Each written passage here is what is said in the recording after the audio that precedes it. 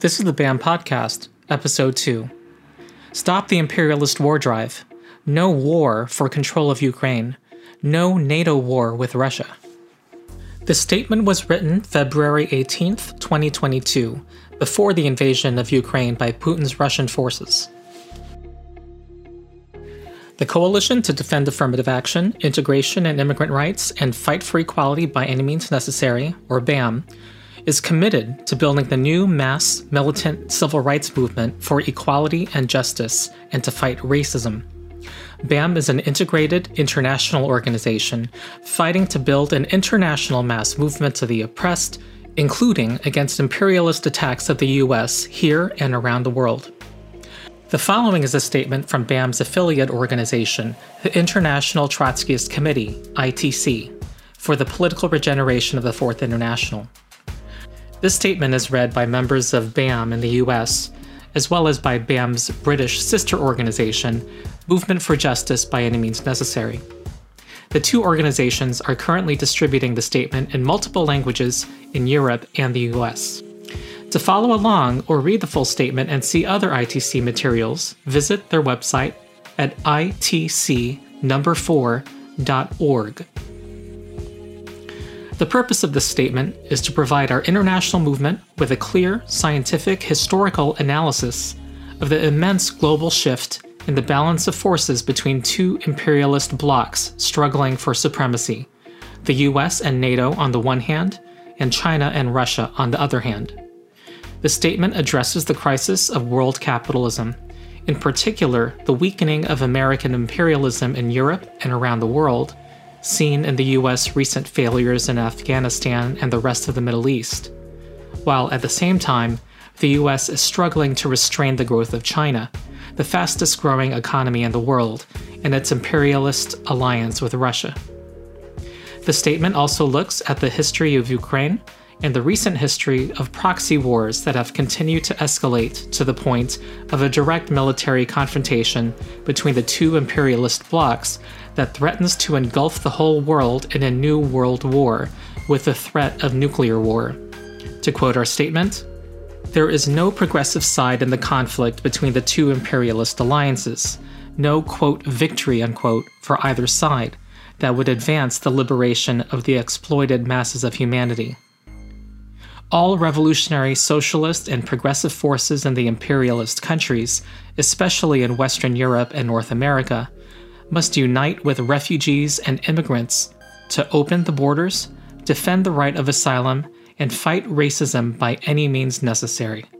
The alternative is a world of tyranny and barbarism. In a new inter-imperialist war, it will be a new Holocaust. Ukrainians, the progressive workers and oppressed peoples of the world stand with you. Russian soldiers, Putin is your enemy, not the Ukrainian people." The following is a statement by the International Trotskyist Committee for the Political Regeneration of the Fourth International. Stop the imperialist war drive. No war for control of Ukraine. No NATO war with Russia.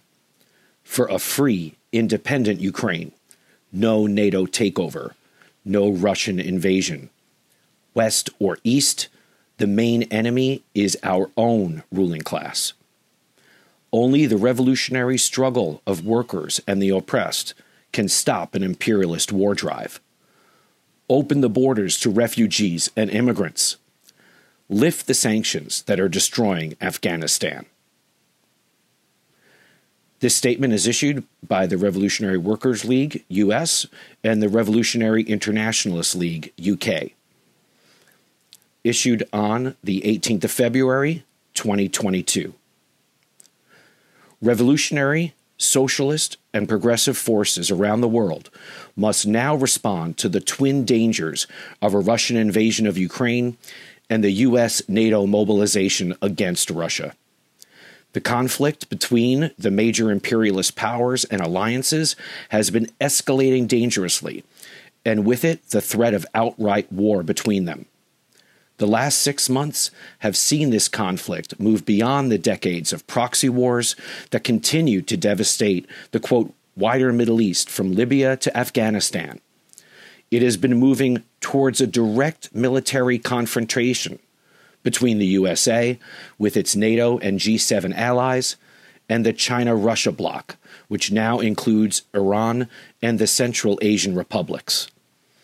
Over these past 6 months, starting with the fiasco of the U.S. withdrawal from Afghanistan, the balance of power between these rival alliances has shifted in favor of the Russia-China bloc, and the U.S. and NATO have been adopting increasingly aggressive tactics in response. The governments of China and Russia see the situation as an opportunity to strengthen their geopolitical position, in particular by dividing the, quote, Western powers. The U.S. leadership is trying to turn it into an opportunity to reimpose its authority on NATO. And from that perspective, the U.S. appears to have a cynical strategic interest in Putin invading Ukraine as being preferable to making any concession to Russia. On both sides, the current Ukraine crisis is part of their wider strategy. In immediate terms, it is a struggle between the NATO powers and Russia for domination in Eastern Europe. However, the central issue in this inter-imperialist conflict remains the growing rivalry between the USA, which is still, for now, the world's largest economy with the richest ruling class, but which is in decline and divided, and China, which is the second largest and fastest growing economy in the world, and the biggest exporter of manufactured goods. Over the past month, Russia has moved more troops and armaments towards the border with Ukraine, and NATO has been stationing more military units and missiles in its eastern member countries, close to Russia, while conflicts of interest between the Western powers have become more apparent. This was the context in which the Chinese and Russian regimes issued an assertion of their joint interests and aims. Following the meeting between President Xi and Putin in Beijing at the opening of the Winter Olympics, a huge prestige project for Xi's global ambitions, the two governments published a statement that can best be described as a plan for a new world order under Chinese leadership. Russia pledged support for China's, quote, war aims, Taiwan, and the reversal of the U.S. military and naval policies in the Asia-Pacific region, and China pledged support for Russia over Ukraine and opposition to any NATO expansion. Both pledged their opposition to, quote, color revolutions, a term for mass protests seen as, quote, Western-backed, against authoritarian regimes in former parts of the Soviet Union, for example, the Orange Revolution in Ukraine and the Rose Revolution in Georgia. And they both commit to, quote, intensifying practical cooperation for the sustainable development of the Arctic, close quote, and to the, quote, development and use of Arctic routes, close quote, thus declaring their investment in a continuing climate crisis. The word, quote, sustainable is used for the sake of appearances. It is as empty as the prayer, God make me pure, but not yet. In this, they are no more cynical than Western powers that promise net zero carbon and open new coal mines and oil fields, or the Western imperialists' International Monetary Fund, the IMF, that condemned China for continuing its zero COVID policy because it was bad for business. Whether or when war breaks out in Ukraine, this confrontation is already serving its purpose for Russia and China by continuing the shift in the balance of imperialist forces and deepening divisions in NATO. That makes the threat of a new world war much more real and brings it closer. The world is being drawn deeper into a crisis similar to that described by Leon Trotsky in 1938. Quote, under the increasing tension of capitalist disintegration, imperialist antagonisms reach an impasse at the height of which separate clashes and bloody local disturbances must inevitably coalesce into a conflagration of world dimensions, close quote. by Leon L.D. Trotsky, The Death Agony of Capitalism and the Tasks of the Fourth International, also known as the Transitional Program. Increasing tensions in Eastern Europe. Over 100,000 Russian troops with armaments, including nuclear missiles, and military infrastructure were stationed along the border with Ukraine during the final months of 2021 and throughout January. During the same period, Russia started reducing supplies of natural gas to European Union (EU) countries, at times shutting it down completely. Meanwhile, the USA pledged to continue its arms supplies to Ukraine and threatened economic sanctions in the event of an invasion. A series of meetings between Russia and the Western powers during the second week of January ended in total stalemate. Even before those discussions ended, Putin began to move more army units and armaments from Russia's Far East. Many of those are now in Belarus, where they are carrying out joint exercises with the Belarusian army on its border with Ukraine. For nearly 3 decades, President Lukashenko's authoritarian post-Soviet regime in Belarus between Russia and Poland maintained a rather astute balancing act between Russia and the EU, based on the support of workers in the heavy industry sector that the government kept under state ownership, unlike the regimes in other post-Soviet and East European countries. Those workers, however, joined political mass strikes against the government in August 2020, becoming the strongest force in the mass protests that shook the regime following a rigged election and the mishandling of the COVID pandemic. Lukashenko had to call on Russian support to maintain his power, and now his brutally repressive regime is Putin's puppet, and Belarus is a potential launchpad for a Russian invasion of Western Ukraine. In January this year, Putin further strengthened his regional authority by sending troops to maintain an authoritarian capitalist regime against working-class revolt in another part of the former Soviet Union, this time in mineral-rich and oil-rich Kazakhstan, a country that produces up to 40% of the world's uranium. The socialist movement of Kazakhstan reported that strikes and protests broke out following the government's doubling of transport fuel prices. They developed as anti-government strikes and protests across the extractive industries that are the mainstay of Kazakhstan's economy and in the cities. The Russian intervention crushed the strikes and protests and allowed Putin to impose a settlement on the rivalries within the ruling elite.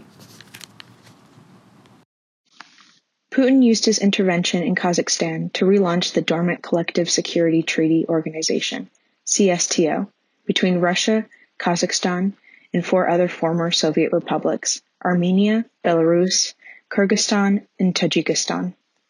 He did not need their assistance in Kazakhstan for military reasons, but using his displays of power there in Belarus and on the Ukrainian border to revive the CSTO was another step towards achieving his wider vision, one shared by his fellow Russian oligarchs. Just as the breakup of the Union of Soviet Socialist Republics, USSR, was a mechanism for restoring capitalism in Russia, so capitalist Russia now needs to gain control of those former Soviet territories to fulfill its imperialist ambitions. Ambitions bring Russia into conflict with the Western imperialist powers. Control of Ukraine is not just an item on Putin's wish list or on NATO's. It is necessary for an imperialist Russia to control the country, or at least to prevent the Western powers controlling it, which in the end come down to the same thing. And it is equally necessary for the US NATO plan to maintain America's global power and thwart Russian and Chinese ambitions. Geography, capitalist economics, and the history that has shaped these states make it so. Those same factors have brought China and Russia together in an imperialist bloc. They both need that bloc to be strong and united. Thus, at the same time as the US and Russian foreign ministers held talks in Geneva on the 21st of January, without reaching any conclusion, the Russian, Chinese, and Iranian navies held joint exercises in the Indian Ocean, and China consolidated its agreements on economic and military cooperation with Iran. However, Russia's capitalist and imperialist development is definitely inferior to China's, so its assertion of power in Europe is also necessary for its balance of power with China within their alliance. The division of the world, fact and fiction. Western politicians and their media allies proclaim their defense of freedom, democracy, and the national independence of Ukraine against Russian dictatorship. Their claims are hypocritical fictions. By democracy and the national independence of Ukraine, they mean that Ukraine should be a bulwark of the Western powers against Russian expansion.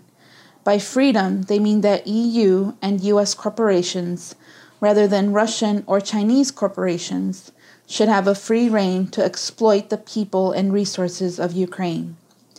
These fictions expose the cynicism of the ruling classes and politicians of the Western powers who have never shown any concern for the independence of the peoples and states they have conquered and continue to exploit. What right does President Biden have to talk about democracy when it is impossible today to ensure equal voting rights in the U.S., when U.S. police almost always get away with murdering Black and Latino people, and when he has by and large maintained Trump's racist anti-immigrant policies? What right does Prime Minister Johnson have to talk about freedom and democracy when he is undermining and restricting the right to vote, destroying the right of asylum and human rights in Britain, and abolishing freedom to protest? In the same way as we explained below, Putin's talk of the historical unity of Russia and Ukraine as one people is reviving a historical fiction to justify the subjugation of Ukraine and control of its land, industry, gas, and oil pipelines, and Black Sea ports. No, these are not conflicts between democracy and dictatorship, as Western governments claim, nor are they a struggle by developing nations against the old masters, the view promoted by the Chinese government and its supporters. The ruling classes of the rival imperialist powers are in a struggle with each other. The aim on both sides is to retain and expand, at the expense of their rivals, the regions and populations of a finite world that they are able to exploit. It is a battle for hegemony in the capitalist world economy. In Lenin's words, a struggle, quote, for the division of the world, for the partition and repartition of colonies and spheres of influence of finance capital, etc. V.I. Lenin, 1920, Preface to Imperialism, the Highest Stage of Capitalism, 1916. The current conflict is a continuation of conflicts that have racked the world since the rise of capitalist imperialism that has dominated the global capitalist economy since the end of the 19th century. The context and cause of the present escalating conflicts is an increasingly precarious global economy in which the concentration of capital and the parasitic domination of economic life by finance capital have reached monstrous proportions, where poverty and inequality are rising, along with debt and protectionism, and where investment is stagnating. While Russia and China are certainly governed by brutal dictatorships, democracy is under attack on an international scale. Authoritarian regimes are basing themselves on racism and ethnic or religious nationalism, and fascism is resurgent in the USA, in India, in Britain, France, Italy, Brazil, etc. The victims of the conflict are the world's poor and oppressed, the working class and struggling middle classes, the impoverished neo-colonial countries, women, ethnic and religious minorities, and the millions forced to flee their homes by war, persecution, poverty, famine, and the climate crisis. There is no progressive side in the conflict between the two imperialist alliances, no victory for either side that would advance the liberation of the exploited masses of humanity. Afghanistan, the turning point. The critical turning point in the move towards a more direct and dangerous military confrontation between the rival imperialist blocs came last August with the US withdrawal from Afghanistan, which inevitably meant the simultaneous withdrawal of its allies' much smaller forces. For the past 43 years, people of Afghanistan have lived, suffered, and died in a battleground between rival great powers. In 1979, the Soviet Union invaded the country to prop up the pro-Soviet government established after the monarchy was overthrown. The US and Saudi Arabia backed Islamist guerrilla forces in a prolonged war that eventually led to Soviet withdrawal and contributed to the collapse of the Soviet Union in 1991, and the restoration of capitalism in Russia, Eastern Europe, and Central Asia. Afghanistan itself was left under the control, first of rival warlords, and then of the Taliban, until it was invaded by the US and its allies in 2001, following the attacks by Al-Qaeda on New York and Washington.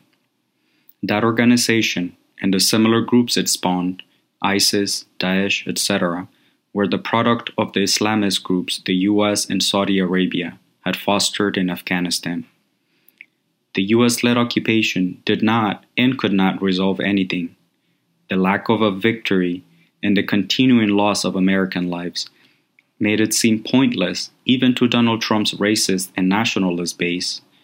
It was, of course, the Afghan people who suffered by far the greatest death toll. In 2020, when Trump was fighting for re-election, the US negotiated a withdrawal agreement with the Taliban, and President Biden committed to carrying it out.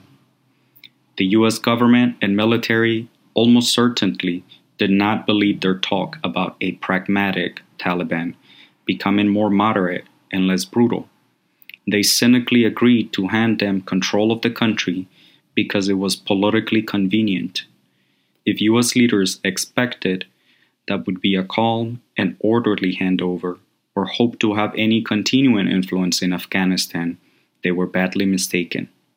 The Taliban knew they needed to eliminate any other contenders for power by completing the imposition of their control on their population, especially in the cities, demoralizing and dissolving the US-backed Afghan army and bringing down the US-backed government before the US forces left.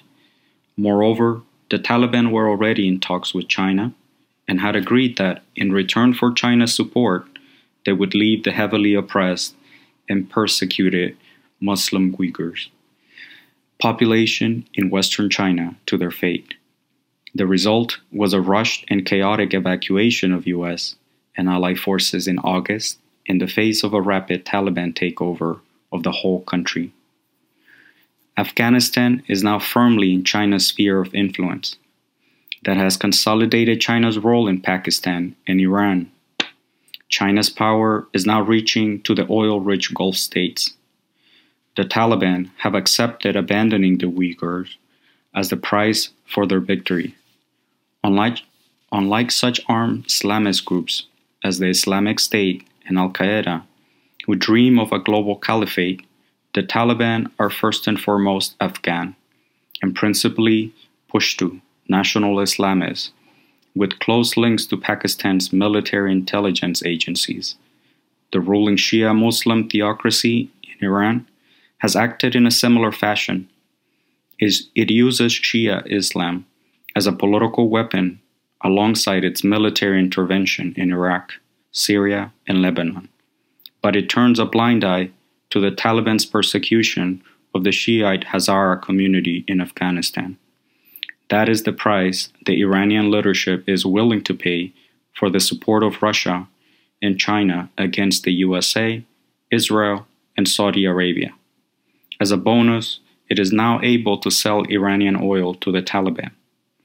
The US and its allies have abandoned not merely those whom they employed in Afghanistan, but all those to whom they cynically promised more freedom and opportunities: women, religious minorities, and youth.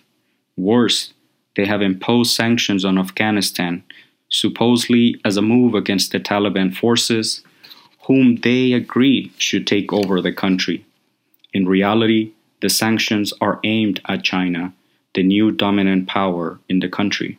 The result is a terrible humanitarian disaster. 90% of Afghans without enough food, starvation, malnutrition among children, no cash, no medical supplies.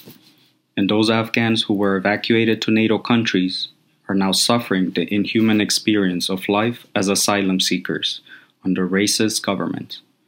The fate of Afghanistan must stand as a grim warning to the people of Ukraine and of the whole world about the inhuman cynicism of all imperialist rulers.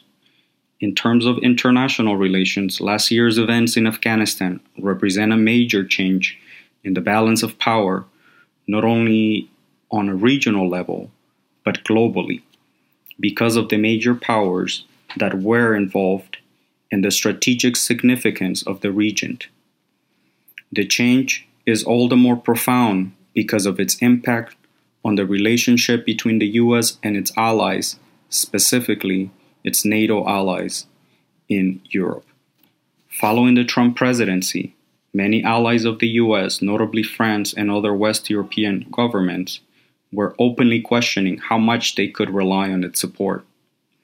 This was compounded by the US mass fascist attempt to take over the US Congress on 6 January last year, in order to overturn the result of the presidential election, and by the continuing strength of the Trump movement. The debacle in Afghanistan shook the confidence of US allies even more. China and Russia have decided that this is the time to assert their advantage, and the US and its allies are desperate to regain their authority, but uncertain and divided about how to act. U.S. maneuvers in the Far East and China's response. In September, within a few weeks of their debacle in Afghanistan, the U.S. imperialists attempted to reassert their power vis-à-vis China in the Far East Pacific region with the near simultaneous announcements of the AUKUS Pact and the revival of the Quad. Under the AUKUS Pact with Australia and Britain, the U.S. agreed to share with Australia the technology to build nuclear-powered submarines, and Australia reneged on its contract to buy diesel-powered submarines from France. Nuclear-powered submarines are capable of much longer periods at sea and undersea, and the whole force will be under U.S. control. The U.S. government plans to have this force as a permanent presence in the seas adjacent to China. In one stroke, Biden threatened China and further strained relations with his NATO and G7 ally, France. The revival of the Quad, the U.S., Australia, Japan, and India, is more than anything an attempt to draw India more tightly into an anti-China bloc as a response to the expansion of Chinese power in Afghanistan, Pakistan, and Sri Lanka. The Chinese government responded swiftly with a dramatic demonstration of its growing power and technological advances. It had already been ratcheting up its rhetoric and aggressive actions, stamping out the remaining vestiges of democracy and autonomy in Hong Kong, and increasing its threats and pressure on Taiwan, the island it claims is rightfully part of China. During October and November, it sent repeated detachments of jet warplanes to the airspace around Taiwan, sometimes returning day after day, and some nearly 150 strong, with a range of aircraft designed for different roles, including bombers capable of carrying nuclear weapons. The U.S. and Taiwan were the principal audience for this display of air power, but China was also sending a message to U.S. allies Japan and South Korea, to its neighbors in Southeast Asia, and to India, which has had a series of military clashes, some fatal, with Chinese forces in disputed areas on its mountainous northern border. This show of military power took place just before and during the United Nations Climate Change Conference in Glasgow and overhung the conference proceedings. Neither she nor Putin attended the conference in person. The conflict moves to Europe, Russia, Ukraine, and NATO. The origin of the current Russia-Ukraine conflict lies in events in Eastern Europe 40 years ago. In 1989-90, the Soviet-backed regimes in Eastern Europe crumbled, with Soviet-backed East Germany taken over by, officially reunified with, capitalist West Germany. In 1991, the Union of Soviet Socialist Republics, USSR, broke up.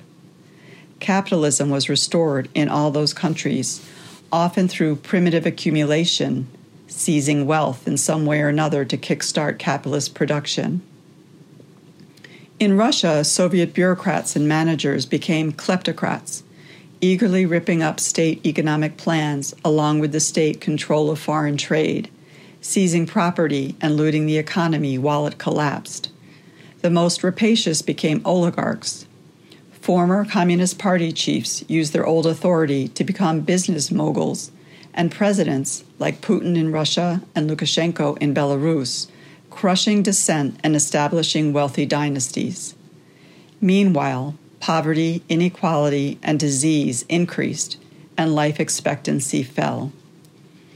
During the 1990s, Russian leaders had very limited success in imposing their authority on other ex-Soviet republics, even though Russia dwarfed them in size and population, and though most of them joined with Russia in forming a commonwealth of independent states. The Western imperialists were quick to use the weak and chaotic state of the Russian Federation to recruit first Poland and then one after another of the Baltic republics and former satellite states of the Soviet Union to membership of NATO, from Estonia in the north to Bulgaria in the south. NATO membership was soon followed by a membership of the European Union. As a result, NATO and the EU were extended to the Russian border in Estonia, Latvia, and Lithuania, and to the borders of Belarus and Ukraine further south. The Russian regime has aimed to stop and reverse that process, aided by a stronger economy based on rising oil and gas prices, especially since Putin came to power in 1999. Reasserting Russia's control of Ukraine has been central to that policy, which led to a direct Russian intervention in 2014 in response to protests that led to the removal of Ukraine's Russia-backed president, Viktor Yanukovych. Russian forces seized the strategically important Crimean Peninsula on the Black Sea, which has a Russian majority and only became part of Ukraine in 1954.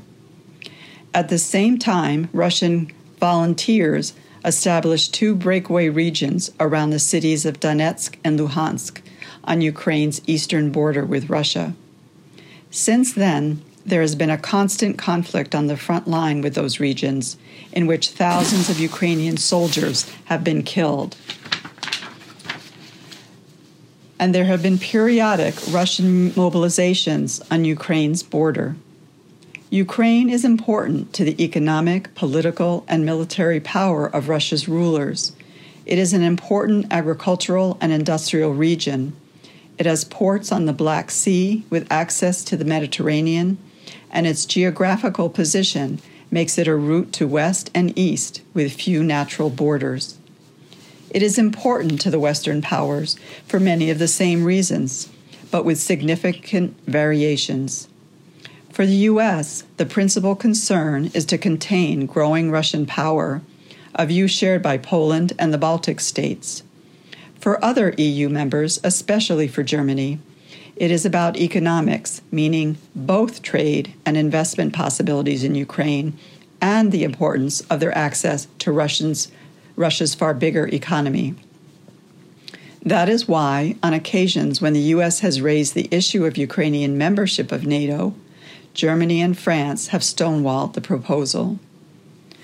Putin wants to exploit those differences, as well as the doubts and divisions of NATO governments, about the role and future prospects of the U.S. He has had some success.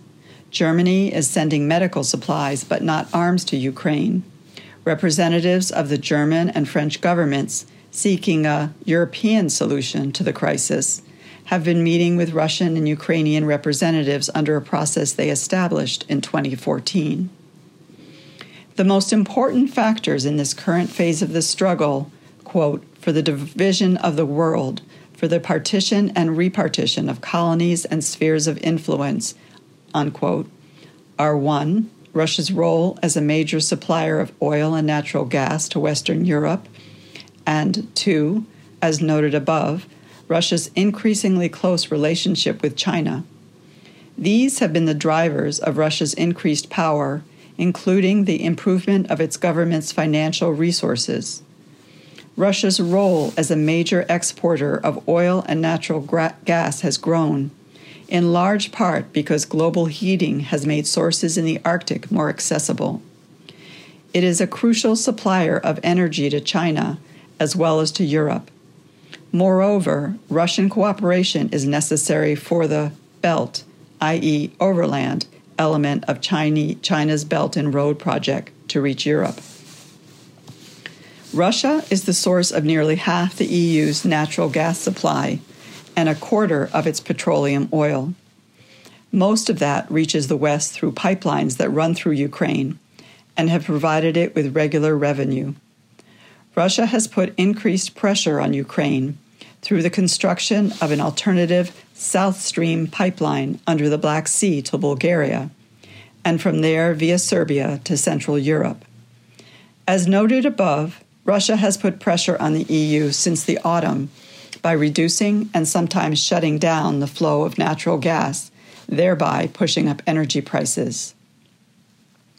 Russia's elite oligarchs plan to be the rulers of a leading imperialist power in league with the rulers of China.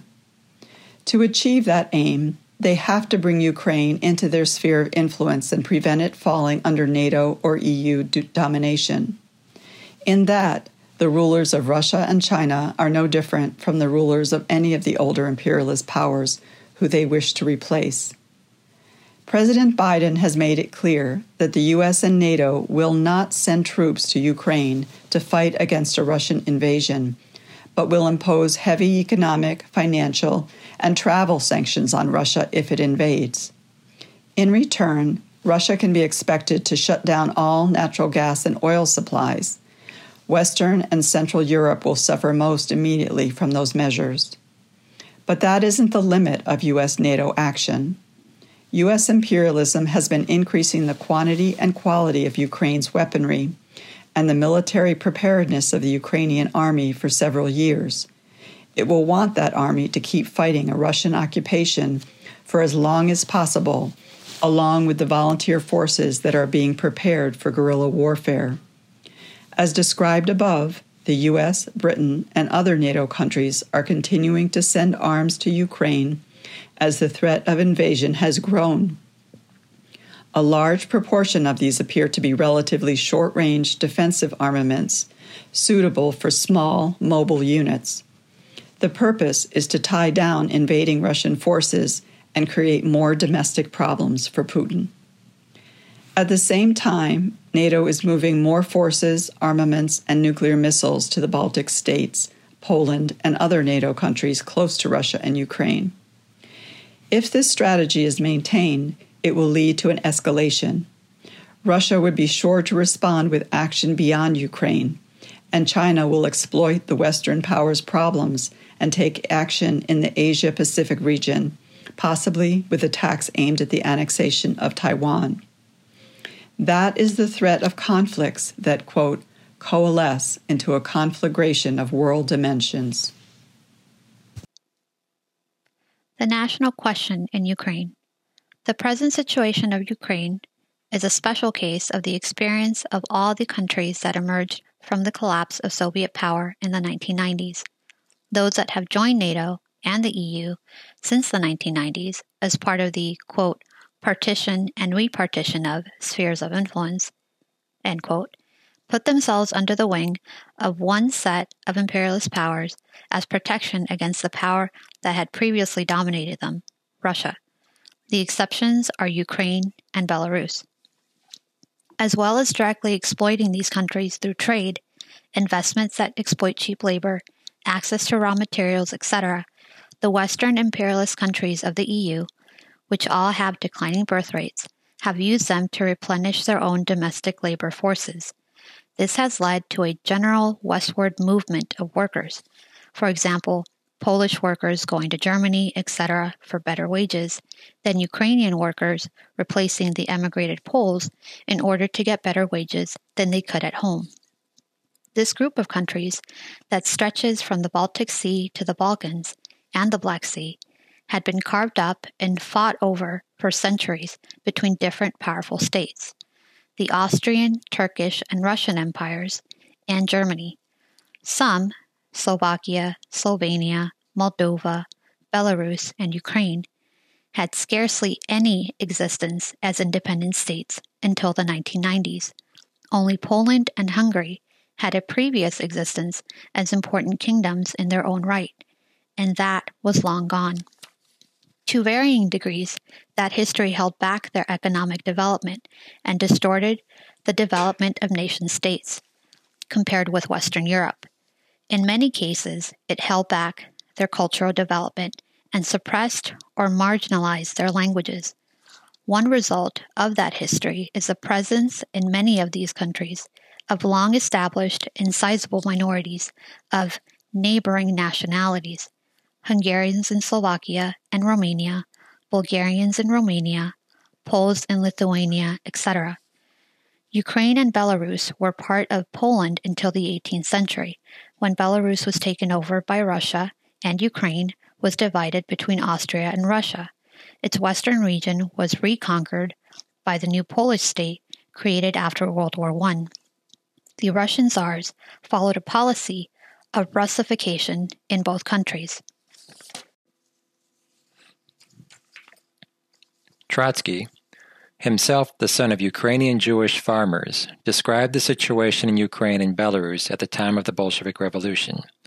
Quote, "In the Ukraine and White Russia, Belarus, the landlord, capitalist, lawyer, journalist was a great Russian, a Pole, a Jew, a foreigner. The rural population was wholly Ukrainian and White Russian. Being closely bound up with the ruling classes of all other countries, the landlords, industrialists, and merchants in these borderlands grouped around themselves a narrow circle of Russian functionaries, clerks, teachers, physicians, lawyers, journalists, and to some extent workers also, converting the cities into centers of Russification and colonization. The Ukrainian peasantry had not made national demands in the past for the reason that the Ukrainian peasantry had not in general risen to the height of political being. The chief service of the February Revolution lay exactly in this, that it gave the oppressed classes and nations of Russia at last an opportunity to speak out. This political awakening of the peasantry could not have taken place otherwise, however, than through their own native language, with all the consequences ensuing in regard to schools, courts, self-administration. To oppose this would have been to try to drive the peasants back into non-existence." End quote. L.D. Trotsky, History of the Russian Revolution, 1930, Chapter 38. It was on that basis that the Bolsheviks, under the leadership of Lenin and Trotsky, insisted on the right of self-determination for the oppressed nationalities in the Russian Empire. The rights of smaller nations in the USSR were suppressed, however, under Stalin's bureaucratic rule, and Ukraine was additionally hard hit by his forced collectivization of the peasants and a severe famine in the 1930s, in which it is estimated that 3 million Ukrainians died. Many of the Russian-speaking people in the Russian-backed breakaway regions of Donetsk and Luhansk, former centers of heavy industry, are descendants of workers brought in to rebuild the workforce. It was because of this history that, in the 1930s, Trotsky demanded the right of Ukraine to secede from the Soviet Union as an independent Soviet Socialist Republic. When Putin says that Russians and Ukrainians are one people and that Ukraine is not a country, he is following the example of the emperors who styled themselves Tsars of all the Russias and banned the use of Ukrainian in schools and even in published work. He is recycling a historical myth that was developed by the Tsarist regime in 18th century Russia. Ukrainian is currently the language spoken by just over 2/3 of the country's population. Russian is spoken by nearly 30%, but that includes many who define themselves as Russian-speaking Ukrainians rather than ethnic Russians. There are only a small number of districts, leaving aside Crimea, where more than 50% of the population give Russian as their first language, and these are nearly all close to Ukraine's eastern border with Russia. Ukraine is an oppressed nation, with all the problems that includes. It has been and remains oppressed by Russia. All issues of self-determination or autonomy for regions or minorities can only be resolved on the basis of Ukraine's right to independence as an oppressed nation, not by changing masters. In reality, that can't be achieved by any corrupt elite group, pro-Western or pro-Russian. It can only be achieved by an independent struggle of the Ukrainian working class and its poor and oppressed masses. War or revolution, the main enemy is our own ruling class. It would be absurd to imagine that either Russia or the US and NATO are preparing for war over historical and linguistic issues about Ukrainian identity. On both sides, the issue at stake is the struggle for the supremacy between two opposing imperialist blocs. And whichever imperialist bloc establishes its supremacy, or if their conflict simply drags on, the divisions in Ukraine would get deeper and more bitter. If Ukraine became a part of NATO and or the EU, it would join the ranks of the countries oppressed and exploited by the Western imperialists. Most likely, that would be less brutal than a Russian conquest, and it would enrich a small elite of Ukrainian capitalists and politicians, essentially the people currently in power. They would not be any less corrupt and reactionary. Ukraine would be the poorest and probably most unstable country in the EU. Its divisions would still get worse. Its population would continue to decline as even more workers seek employment in the West. And it would still be on the very front line of conflict between NATO and Russia.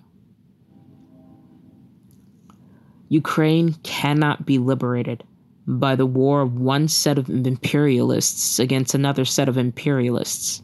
Nobody and no organization fighting to defeat the worldwide resurgence of authoritarianism, militarism, and fascism should support either of the imperialist blocs, nor should anyone fighting poverty and racism and defending the rights of immigrants and refugees.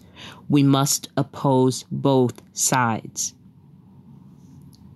An inter-imperialist war will inevitably mean more authoritarianism, more racism and poverty, and a huge increase in the numbers of refugees forced to flee. The imperialist powers, especially the European and US imperialists and politicians in the countries dependent on them, Greece, Hungary, Poland, Mexico, will use increasingly inhuman and deadly measures to turn them back. That process has already started. For those of us living in the imperialist countries, it would be a meaningless evasion to condemn all imperialism in an even-handed fashion. In action, demands, and slogans, we must oppose our own imperialists, our own ruling class and politicians, because our main enemy is at home. All revolutionary, socialist, and progressive forces in the USA and other Western imperialist countries must condemn and oppose the war against Russia or any other military action moving forces and armaments towards the Russian border and into the Baltic and Black Seas. That includes opposing the arming and financing of the Ukrainian military and opposing economic sanctions against Russia, demanding the withdrawal of all their country's armed forces from the Middle East, Africa, etc. All revolutionary, socialist, and progressive forces in Russia must condemn Putin's threat to Ukraine, do everything possible to oppose an invasion of that country, and support Ukraine's right to self-determination. All revolutionary, socialist, and progressive forces in China must oppose the imperialist ambitions of its rulers and capitalists in their chauvinist repression of national and religious minorities, and oppose a forced reunification with Taiwan. All revolutionary, socialist, and progressive forces in the imperialist countries, especially in Western Europe and North America, must unite with refugees and immigrants to open the borders, defend the right of asylum, and fight racism by any means necessary. The alternative is a world of tyranny and barbarism. In a new inter-imperialist war, it will be a new Holocaust. There is not a single imperialist power that is not facing a serious political, economic, and financial crisis. There is not a single imperialist government that is not hated by millions of its own subjects. There is not a single imperialist power that is not hated by billions of poor and oppressed people in the neo-colonial countries. There isn't a single one of the major problems facing humanity that they are not responsible for, and not one that they are capable of solving. The world faces the threat of a new imperialist world war because of the depth of the crisis of the capitalist system, just as it faces the threat of a deadly climate crisis and new pandemics. Now, Trotsky's words from 1938 ring truer than ever. Without a socialist revolution, and the next historical period at that, a catastrophe threatens the whole culture of mankind. Everything now depends on the proletariat, i.e., in the first place, on its revolutionary vanguard. The historical crisis of mankind is reduced to the crisis of the revolutionary leadership. L.D. Trotsky, The Death Agony of Capitalism and the Tasks of the Fourth International. Postscript. A year after Trotsky wrote those words, World War II broke. It became truly a world war, unlike the mainly European war of 1914 to 1918. It would bring many times greater slaughter of civilians and lead to systematic genocide in the Nazi Holocaust. After that war, there was a single unscathed superpower, the USA. Its vast financial resources allowed the USA to restabilize and restore the economies of the other imperialist powers under U.S. hegemony. During the 1950s and 60s, capitalism enjoyed a brief golden age of relatively high growth, but within a more limited geographical area. The Soviet Union took control of most of the impoverished countries of Eastern Europe in order to create a buffer zone. The Communist Party took power in China. In those regions, capitalism was temporarily replaced by state ownership under Stalinist control, supposedly in endless coexistence with the far richer capitalist powers.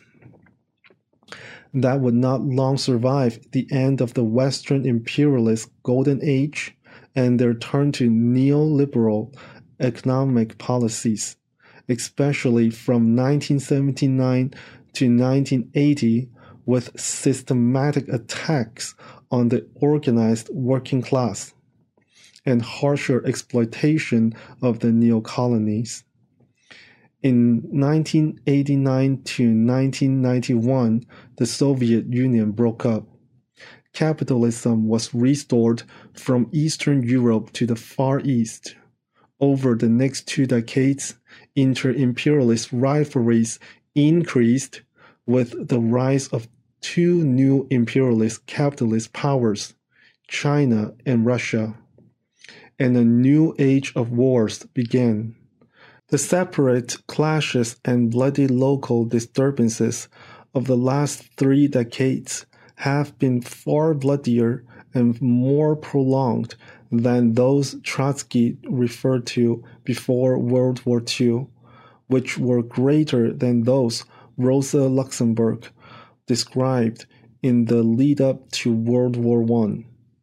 Thus, the decades since World War II have only made the resurgent death agony of capitalism more acute, the threat of world war and nuclear war more dangerous, and the need for revolutionary leadership more urgent. The aim of Trotskyists as continuators of revolutionary Marxist politics is to build international leadership and action against all imperialist war plans and imperialist rule across the planet. February 18, 2022.